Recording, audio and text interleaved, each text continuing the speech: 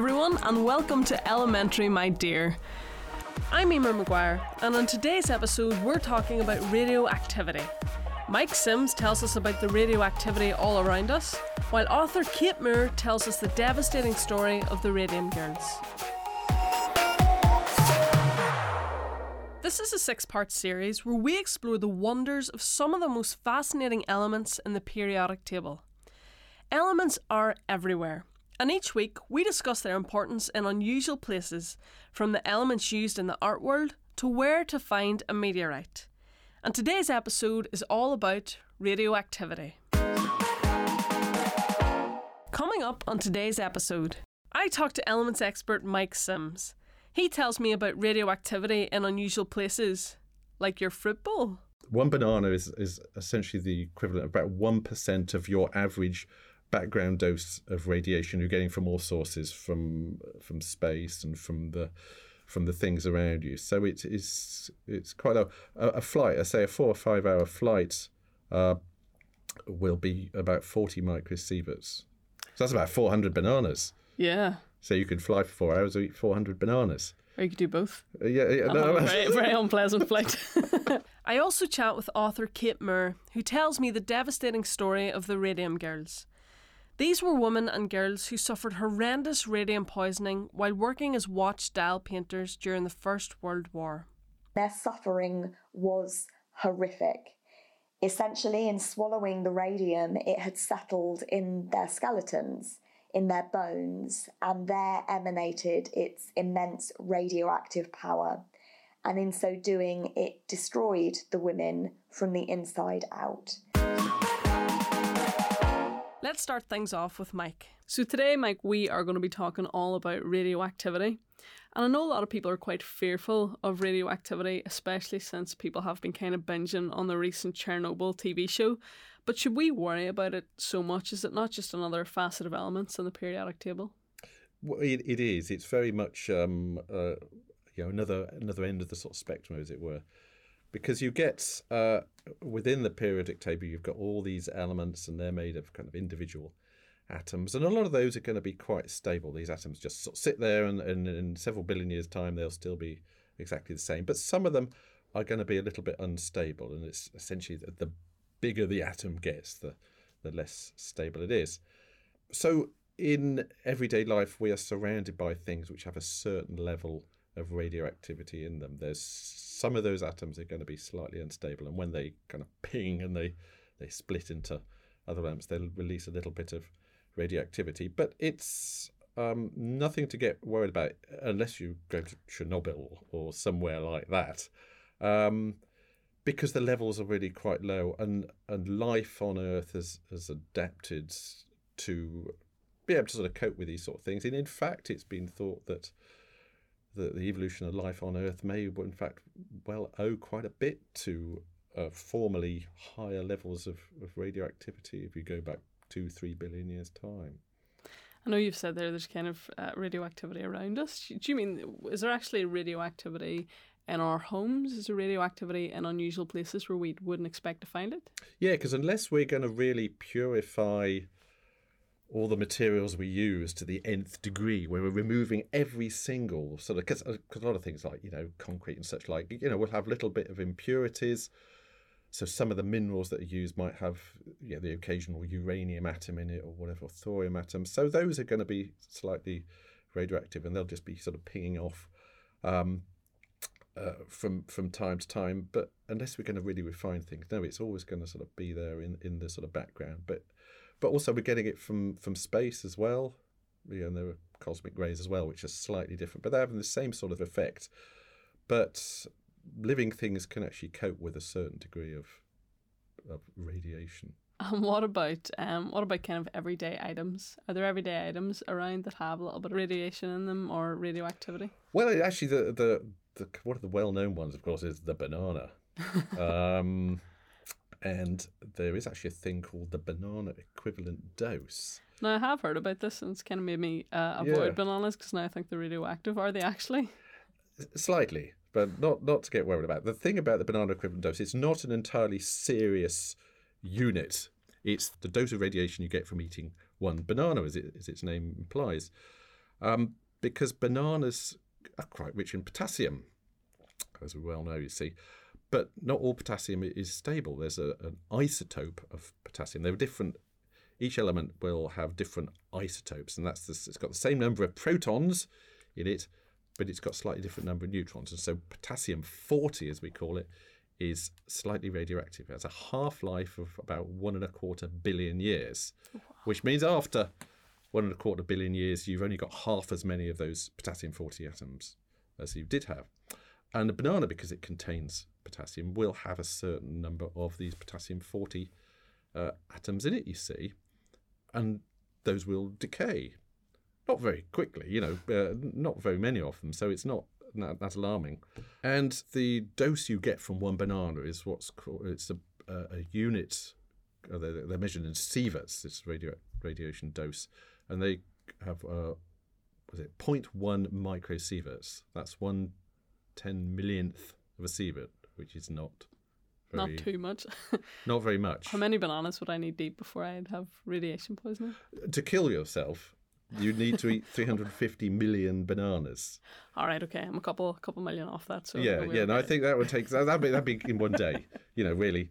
So it's really, really very, very low indeed. So one banana is essentially the equivalent of about 1% of your average background dose of radiation you're getting from all sources, from space and from the things around you. So it's quite a flight. I say a 4 or 5 hour flight will be about 40 microsieverts. So that's about 400 bananas. Yeah. So you could fly for 4 hours or eat 400 bananas. Or you could do both. No. Very, very unpleasant flight. What about other things? I've heard that there is a little bit of radioactivity in things like toothpaste. Is there anything else like that has? Well, another one actually. There's a lot of these materials where they're kind of using natural materials will have that in. Another one I particularly like is Brazil nuts. Okay. Brazil nuts, which I don't like anyway, which is fortunate.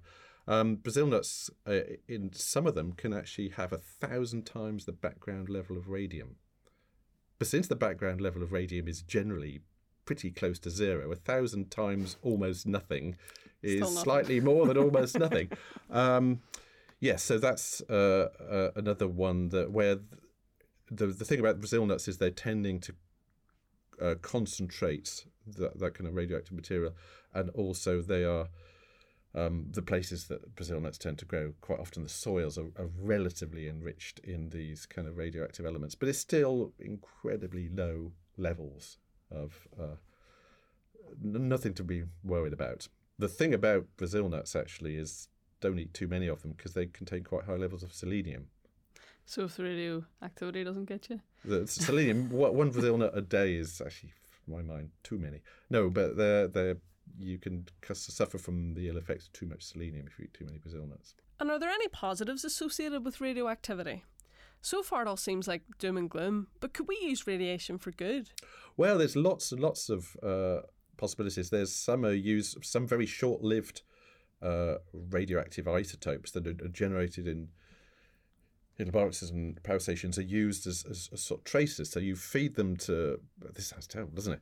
You feed them to people that are to try and track down where things are going on. So you can inject them, into bloodstream or whatever. And because they show up, they can be detected. But they got very, very short sort of half-life. So they dissipate quite quickly. So they have to be made almost at the point of use, and then used. And it doesn't linger and kill the patient, which you wouldn't really want. Which is not the outcome you're going for.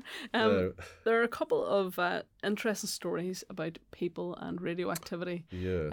Could you tell me a little bit about the story of Eden Byers? Yeah, Eden Byers, he was around sort of late 19th, early 20th century. He was a kind of great socialite and sportsman. He was the US amateur golf champion in 1906, you see. And anyway, bit of a playboy. And he fell out of a berth in a railway sleeping car in 1927 and injured his elbow quite badly. So he was in a lot of pain, you see. And he went along to his physician, and his physician recommended, you should try this new wonder material or wonder drug called Radiathor. Radiathor was essentially water infused with radium. Radium, a compound of radium, you see.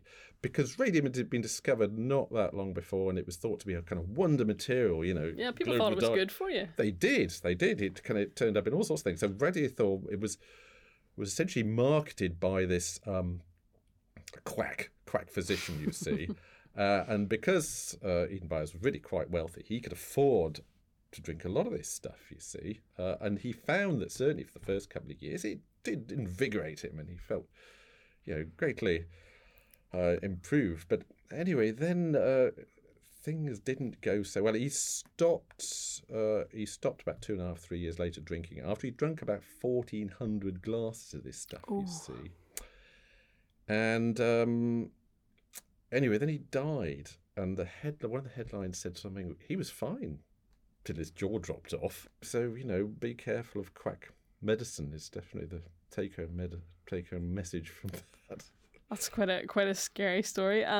You told me a story another time as well about radioactive Boy Scout, a very enthusiastic Boy Scout who kind of suffered some of the effects. Would you tell me about him? Yes, a guy called David Hahn in Michigan, and he was a very enthusiastic scout, and he got his I've forgotten what the badge was called, something like the Atomic Energy Badge or whatever, because he was an Eagle Scout, and you could do all these badges, and he had lots and lots of these different badges.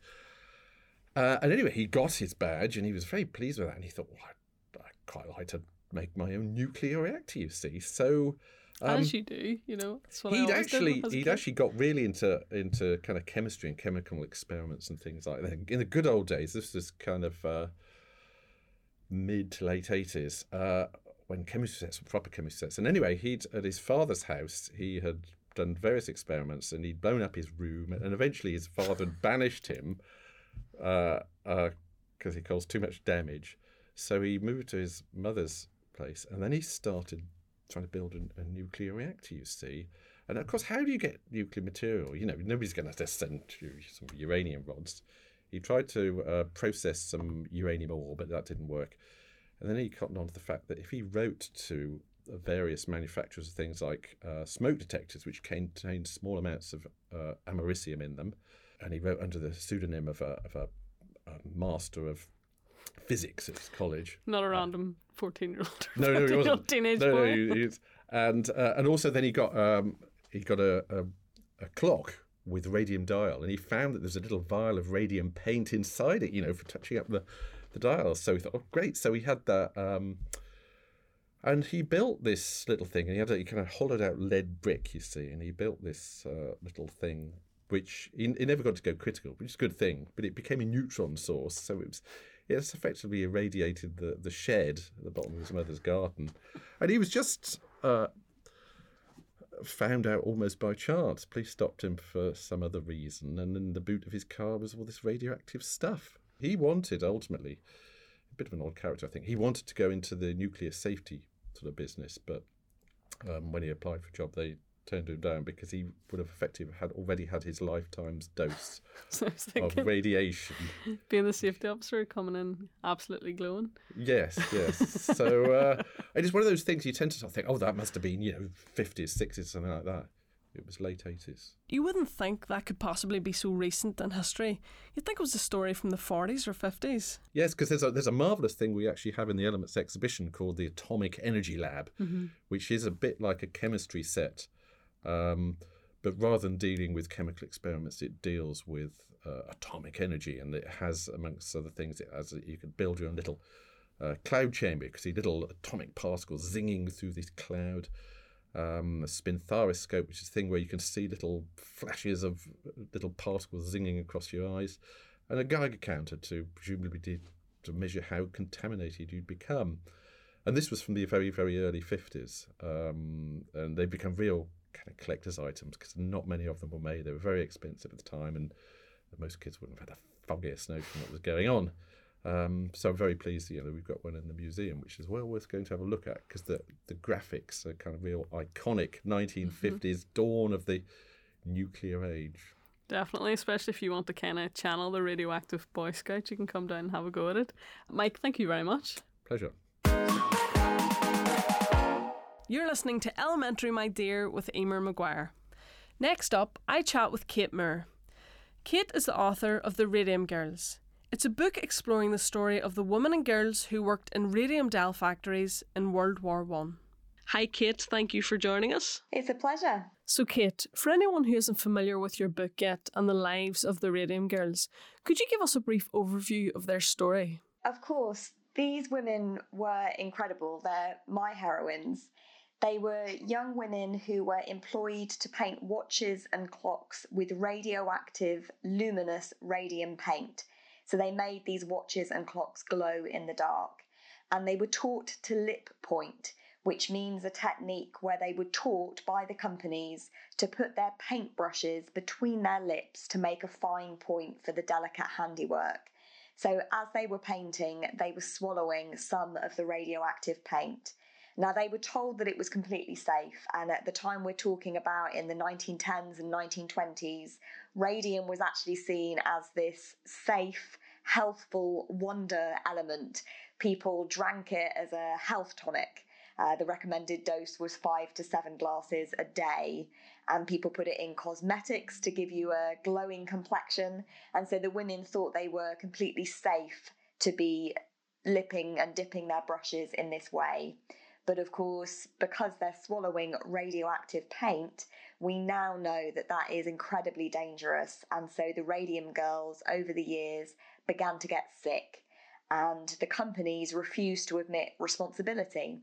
And so the women embarked on a landmark fight for justice, a fight for justice that brought about changes in workers' rights and made things safer for all workers, but also a fight that fought for recognition of this radium poisoning and, of course, brought to public attention the dangers in radioactive materials. And so that, for me, is why they're my heroines, because they fought in the most appalling pain, the most appalling conditions while they're being discredited and told they're liars and cheats and frauds. And they stood up for what they believed in, and they fought for their rights. And in so doing, they made the world a better place. It's quite an unbelievable story, and it's a devastating story for the women and girls that were involved in it. And it's interesting what you're saying about the radium, that people actually, thought it was good. And I've heard things about the women putting radium on their teeth to make them glow, or putting radium on, for nights out to make them more attractive and things. There was so much radium at this time. But why did they need things like the radium watches? What was the importance of that? Well, as you mentioned at the top of the podcast, these women were painting during the First World War. And of course, that led to a huge boom in the demand for luminous instruments, because the women were painting soldiers' wristwatches, for example. By the end of the First World War, 1 in 6 American soldiers had a luminous watch. But they were also painting military instruments. So the ship's compasses, for example, gun sights, the instruments that lit up the dashboards of ships and planes and automobiles. And of course, with a war raging across the world, all of those things were in an enormous demand. And so that's where the radium dial painting industry really took off.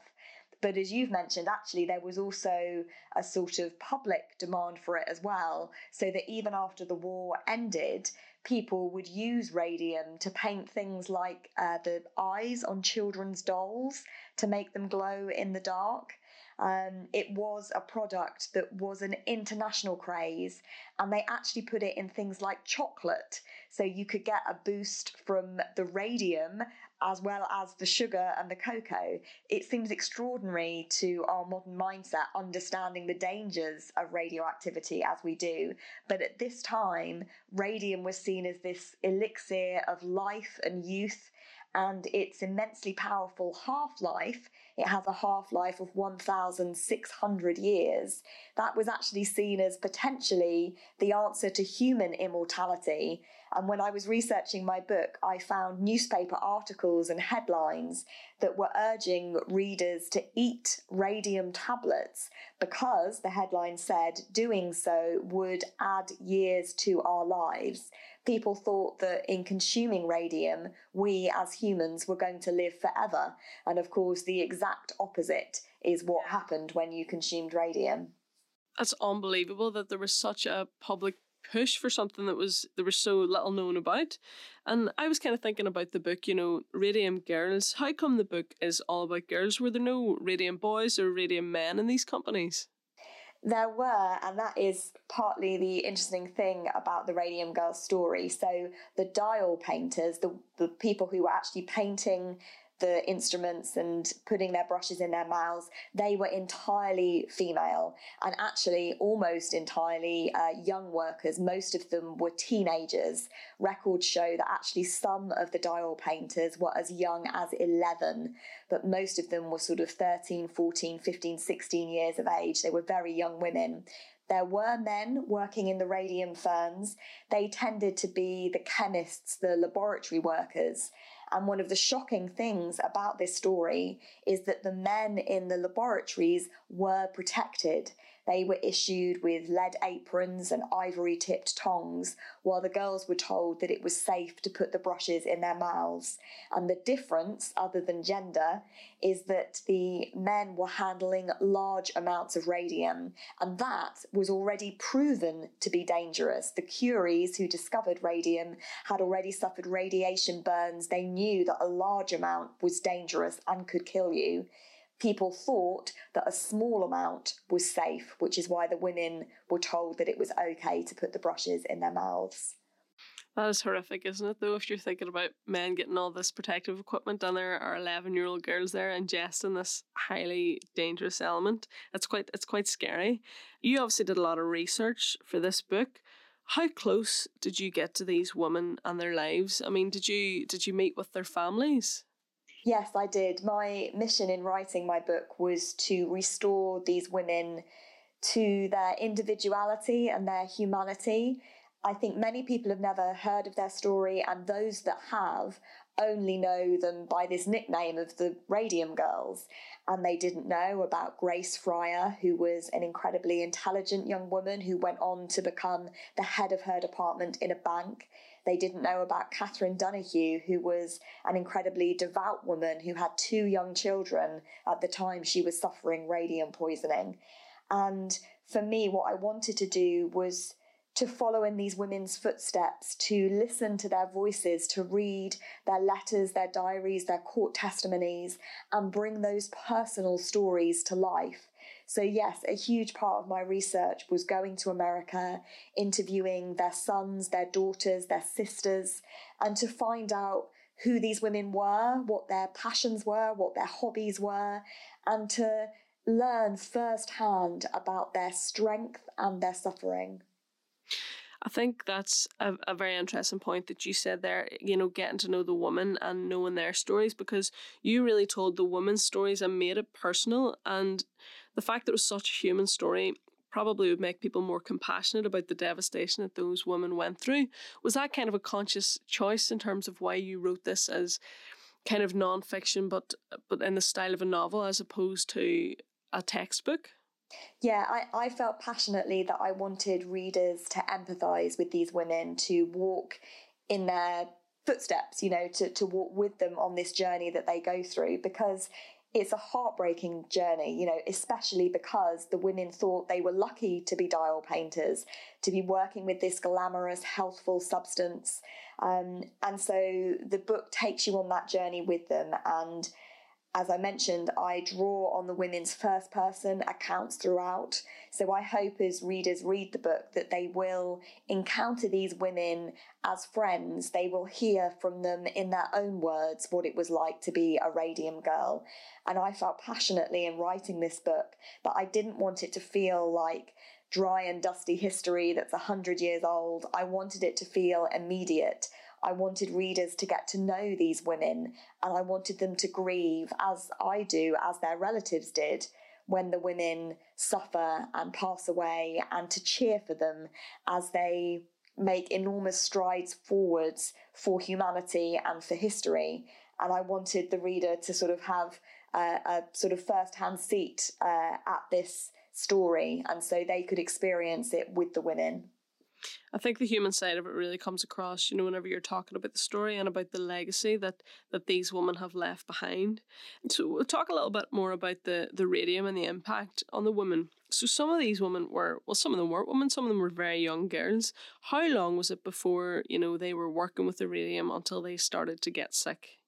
Well, it varied from woman to woman, but on average, it was maybe a couple of years before they started to get sick. And that was part of their struggle because many of them were no longer dial painters by the time the sickness set in. So when they're trying to hold the companies to account, it's immensely difficult for the girls. And their suffering was horrific. Essentially, in swallowing the radium, it had settled in their skeletons, in their bones, and there emanated its immense radioactive power. And in so doing, it destroyed the women from the inside out. And so their symptoms would be that a tooth started to hurt, for example, quite an innocent way to begin what was a horrific journey. They'd go to the dentist to have the tooth pulled, but then the next tooth would start to hurt, and then the next tooth, and the next, until the girls didn't have to go to the dentist anymore to have their teeth pulled because they simply fell out on their own.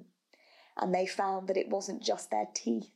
Their jawbones started to splinter until the women could literally pick out pieces of their bones from their mouths. They found that their legs and arms began to spontaneously fracture. Their legs began to shrink so that one might end up 4 inches shorter than the other.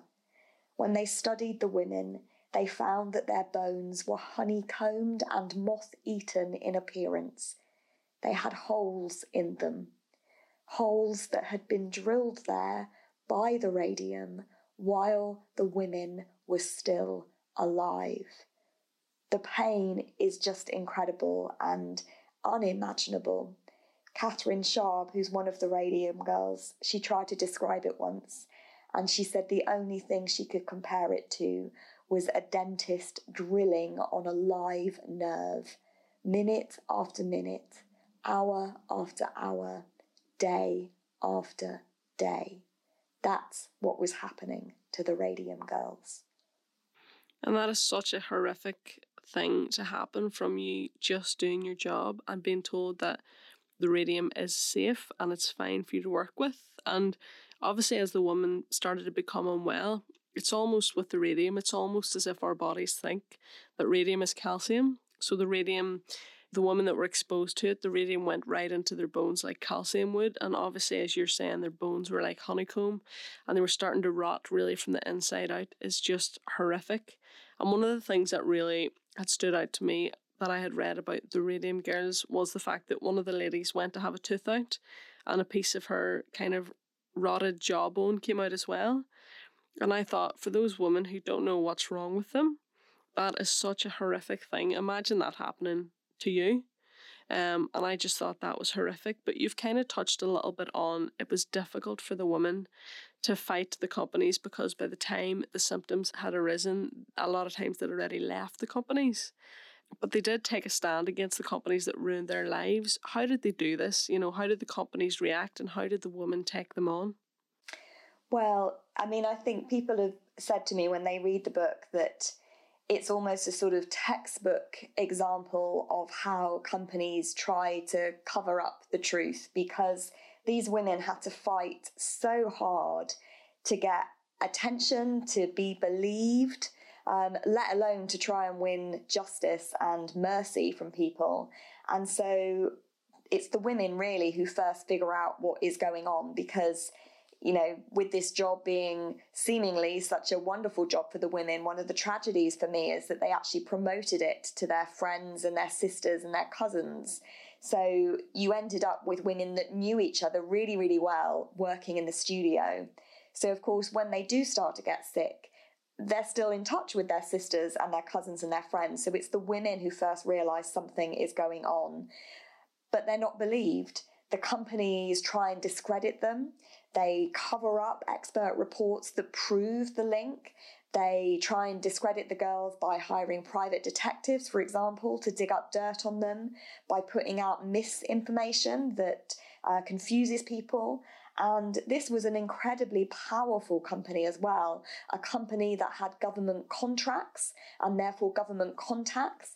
And it was an incredibly wealthy firm as well. Radium at the time we're talking about was the most valuable substance on Earth.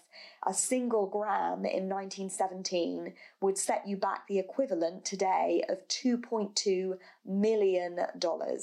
So this is a company that has all the money and all the contacts it likes at its disposal. And so as the girls start trying to fight back against this powerful corporation, it takes years. Lawyers won't take their case. It takes two very, very special men, two lawyers, to fight for these women. And it takes years, decades for the women to bring about this fight for justice. And their perseverance and their strength in light of that very difficult battle, in light of their neighbours shunning them, in light of them being called liars and cheats and frauds, is for me just extraordinary, because they kept on fighting no matter what the company threw at them, no matter what the company did to try and wriggle out of its responsibilities. These women kept on fighting. And these women were obviously incredibly brave in that fight for justice that they went through. And I know that some impact and improved safety standards, and they also contributed to the body of research into radium. What do you feel was their legacy? It's a quite extraordinary legacy. As I mentioned, this was one of the first times, the type of radiation poisoning the girls suffered, of that tiny amount of radium within the human body, was a type of radiation poisoning that had never been seen before in human beings. And so these girls unwittingly became these scientific pioneers. No one else had suffered in the way that they had suffered.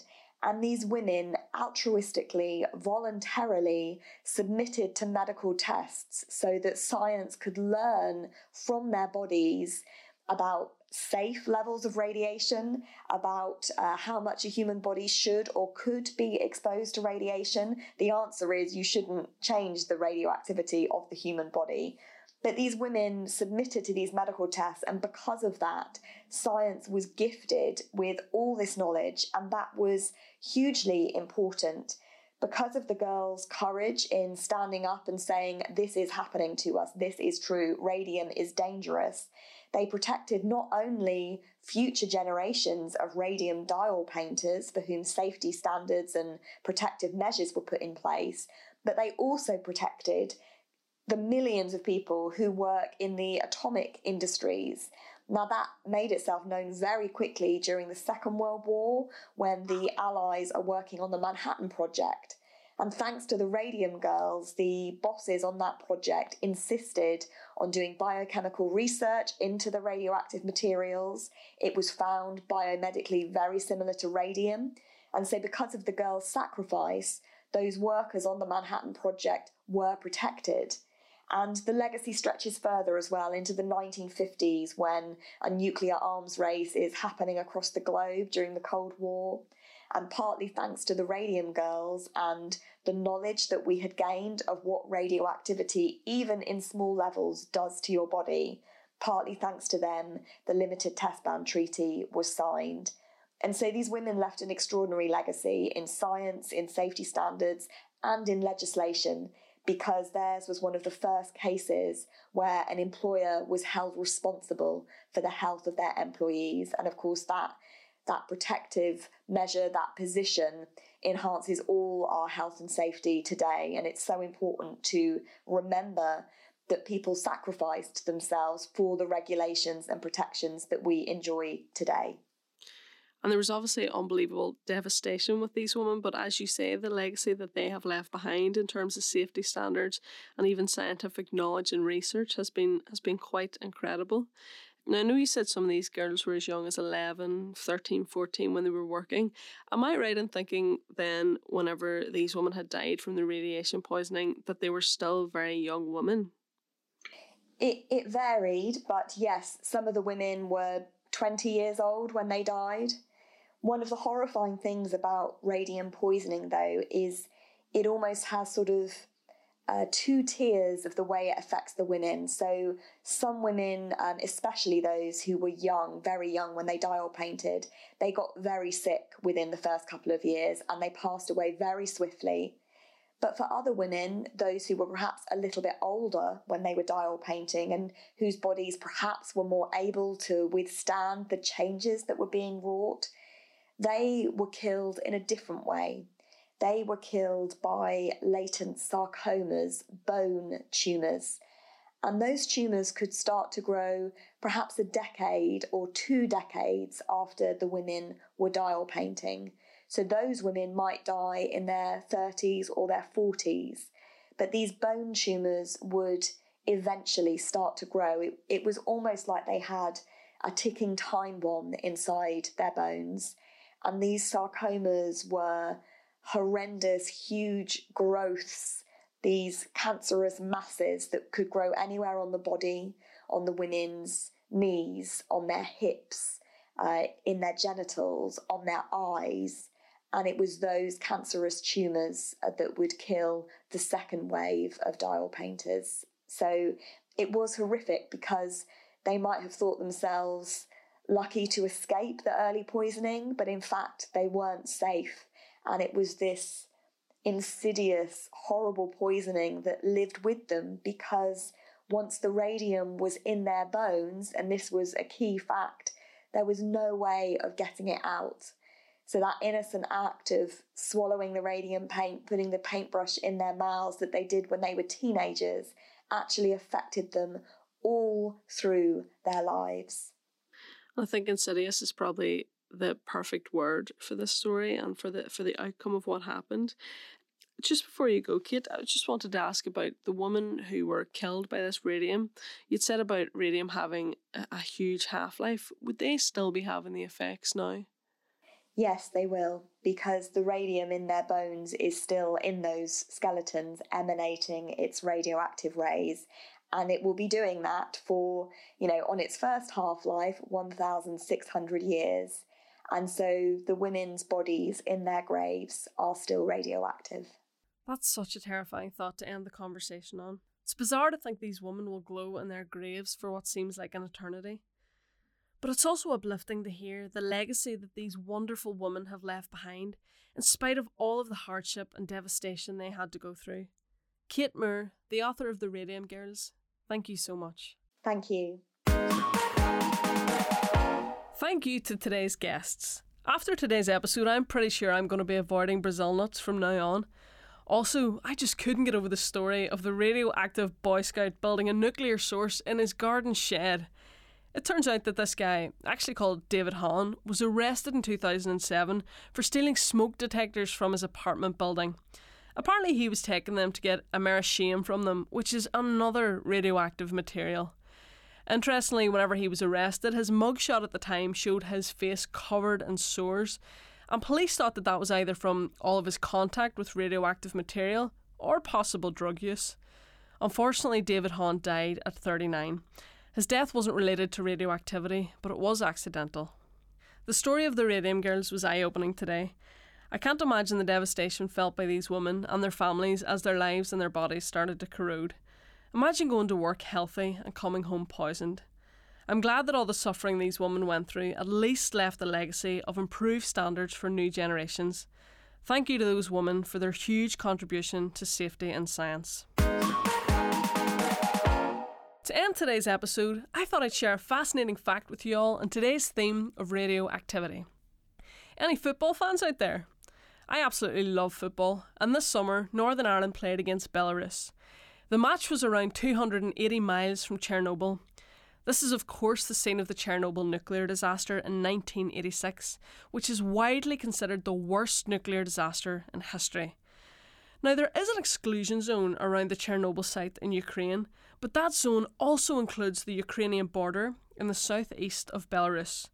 In the run-up to the match, the Northern Ireland Foreign Office told any Northern Ireland fans heading to watch the team to stay away from some foods like milk and cheese and even some berries and mushrooms, because they said they might still have high levels of radiation in the aftermath of the disaster. It just shows you how long radiation hangs around. If they're playing there again and anyone's heading, you may all bring your own flask of tea and a packed lunch. We hope you enjoyed this final episode. You can listen back to the entire series wherever you get your podcasts now. Keep an eye out for future podcasts from me and from National Museums NI. Thank you for listening to Elementary, My Dear, with me, Emer Maguire. Don't forget to subscribe to the show so you never miss an episode. Also, I would really love if you could take the time to leave us a review. Reviews help other like-minded people discover our podcast. Elementary, My Dear is created by Emer Maguire and National Museums Northern Ireland. You can also follow me on Facebook at Emer Maguire, on Twitter at EmerMOfficial, and on Instagram at Emer Maguire Official. For further information, you can check out National Museums Northern Ireland at nmni.com.